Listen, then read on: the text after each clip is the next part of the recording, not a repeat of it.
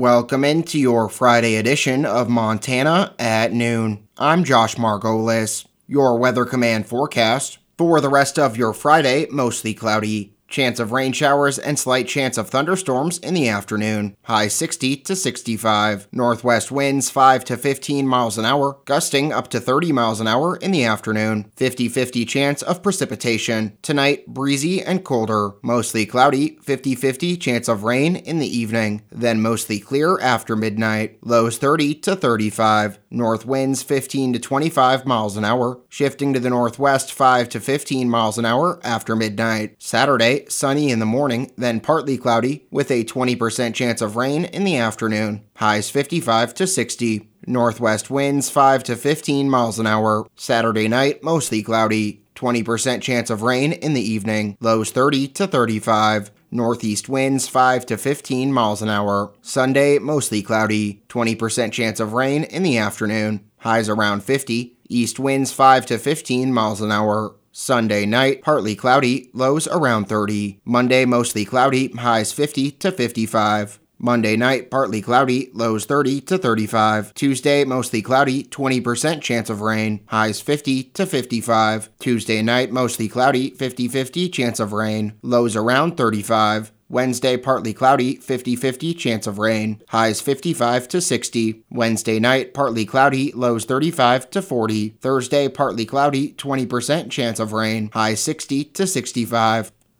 The Toole County Sheriff's Office have successfully located and arrested a man that was reported at the Havre Sector Border Patrol on Monday. Chief Patrol Agent Sean McGoffin said, quote, "I am proud of our law enforcement partners and concerned citizens that help in maintaining a watchful eye on the northern border. This is an example of the outstanding cooperation we share with our communities and law enforcement partners," end quote. The original report stated the man was seen north of Shelby and south of Interstate 15 with a backpack. When approached, the man ran away and attempted to conceal himself from the onlooker. Sweetgrass Border Patrol agents then located the individual, who openly admitted he was a citizen of Mexico and had crossed the border illegally. The man was arrested and relocated to a location outside the United States.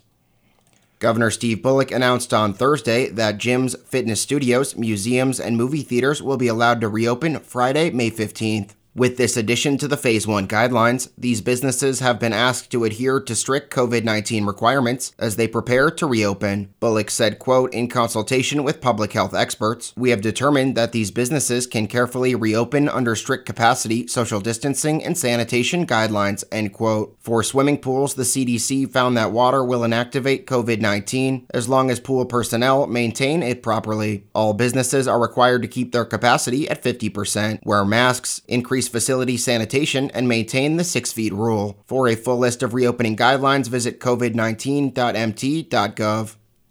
The four-way race in the Democratic primary for Senate District 16, which stretches from Box Elder to just west of Culbertson, is heating up. One of the candidates is Mike Fox of Hayes. Fox is a member of the Fort Belknap Tribal Council and was formerly the chair of Island Mountain Development Group. Fox says he is running for office to provide tribes with more participation in state government and to increase economic development in rural Montana.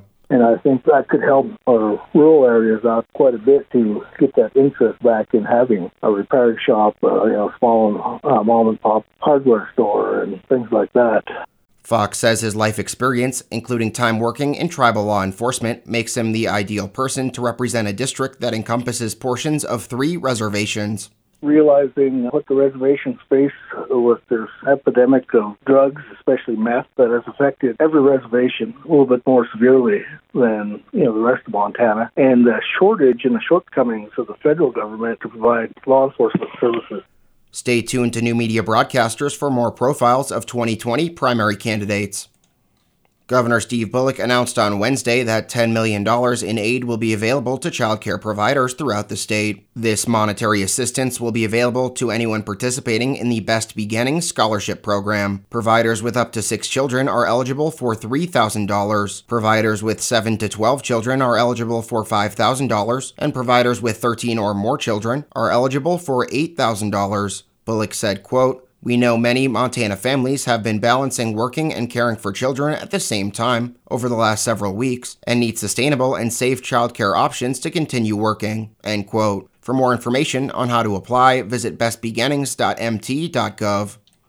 Turning to state news, the number of unemployment claims in Montana filed last week declined, and some small schools opened their doors to students as the state continues to relax restrictions meant to stop the spread of the coronavirus. For the fourth straight day, the state government of Montana reported no new COVID-19 cases Thursday morning from 465 tests run on Wednesday. However, Gallatin County reported 2 new cases Thursday afternoon. Federal data shows Montana processed 4,263 new unemployment claims for the week ending May 2nd. That brings the total of new claims to just over 100,000 since the stay-at-home order was issued. Last week's claims were a 72% decrease from the previous week.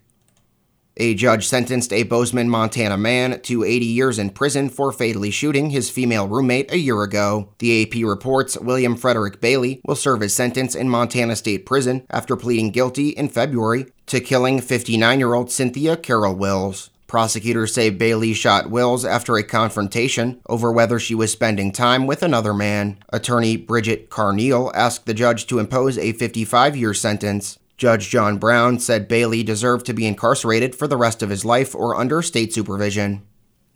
A Montana city has received more than $1.1 million from the U.S. Environmental Protection Agency to clean up industrial sites. The AP reports the Environmental Protection Agency announced Wednesday Missoula was among 151 communities nationwide to share $65.6 million in grants. The money is distributed through the agency's Brownfields program, which funds site cleanups where future use is affected by contaminants. Missoula has received $5 million in EPA Brownfields grants since 1998.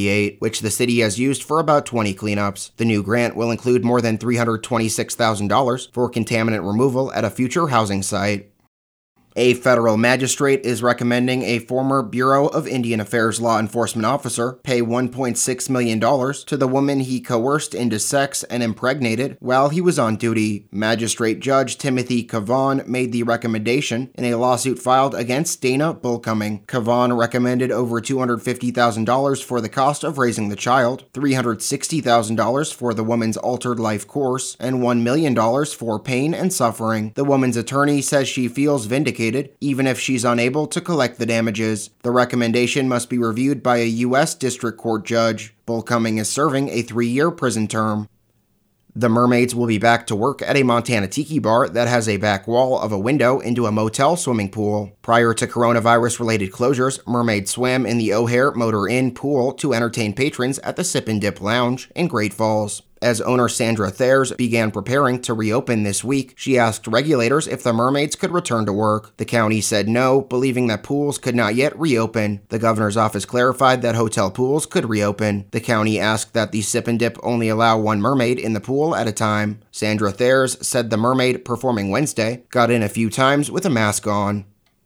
Somewhere high in a tree south of Clarkston, 2 bald eagle chicks are settling into a new home. The AP reports 2 eaglets were placed in a new nest on Wednesday, giving them a new shot at life in the wild. The eaglets were rescued April 24th after 2 adult bald eagles were found dead below the nest on state trust lands just east of Interstate 90 in North Bozeman, according to Montana Fish, Wildlife, and Parks. They spent less than a week at the Montana Raptor Conservation Center before being placed in their new home.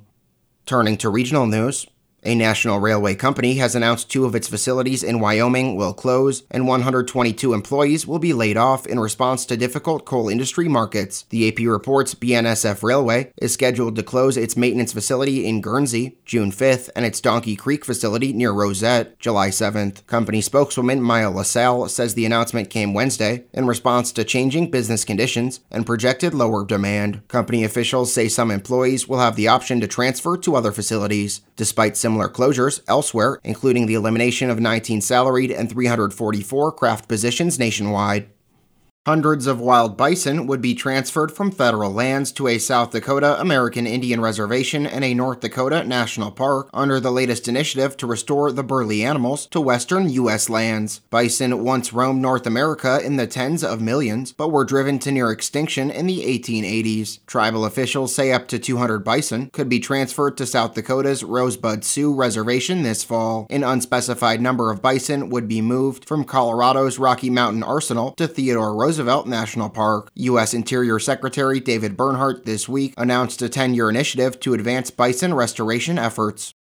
The company that operates the largest coal-fired power plant in North Dakota says it will close the factory and replace most of its energy with new wind farms in Minnesota. Great River Energy said its Coal Creek station in west central North Dakota will be shuttered in the second half of 2022. The plant that has operated for more than 40 years employs 260 workers. Great River supplies electricity to 28 rural Minnesota cooperatives, serving about 1.7 million people. Great River CEO David Segow said the decision approved by the company's board Thursday morning was driven by economics.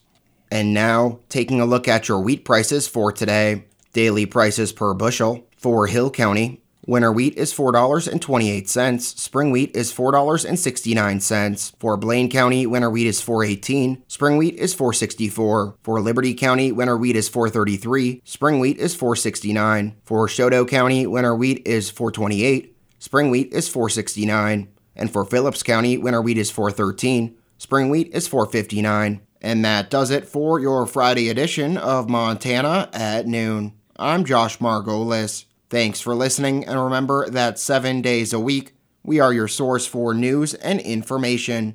KOJM, KPQX, and HighlineToday.com. Have a great rest of your Friday, stay safe out on the roads, and make sure to do your part to help flatten the curve.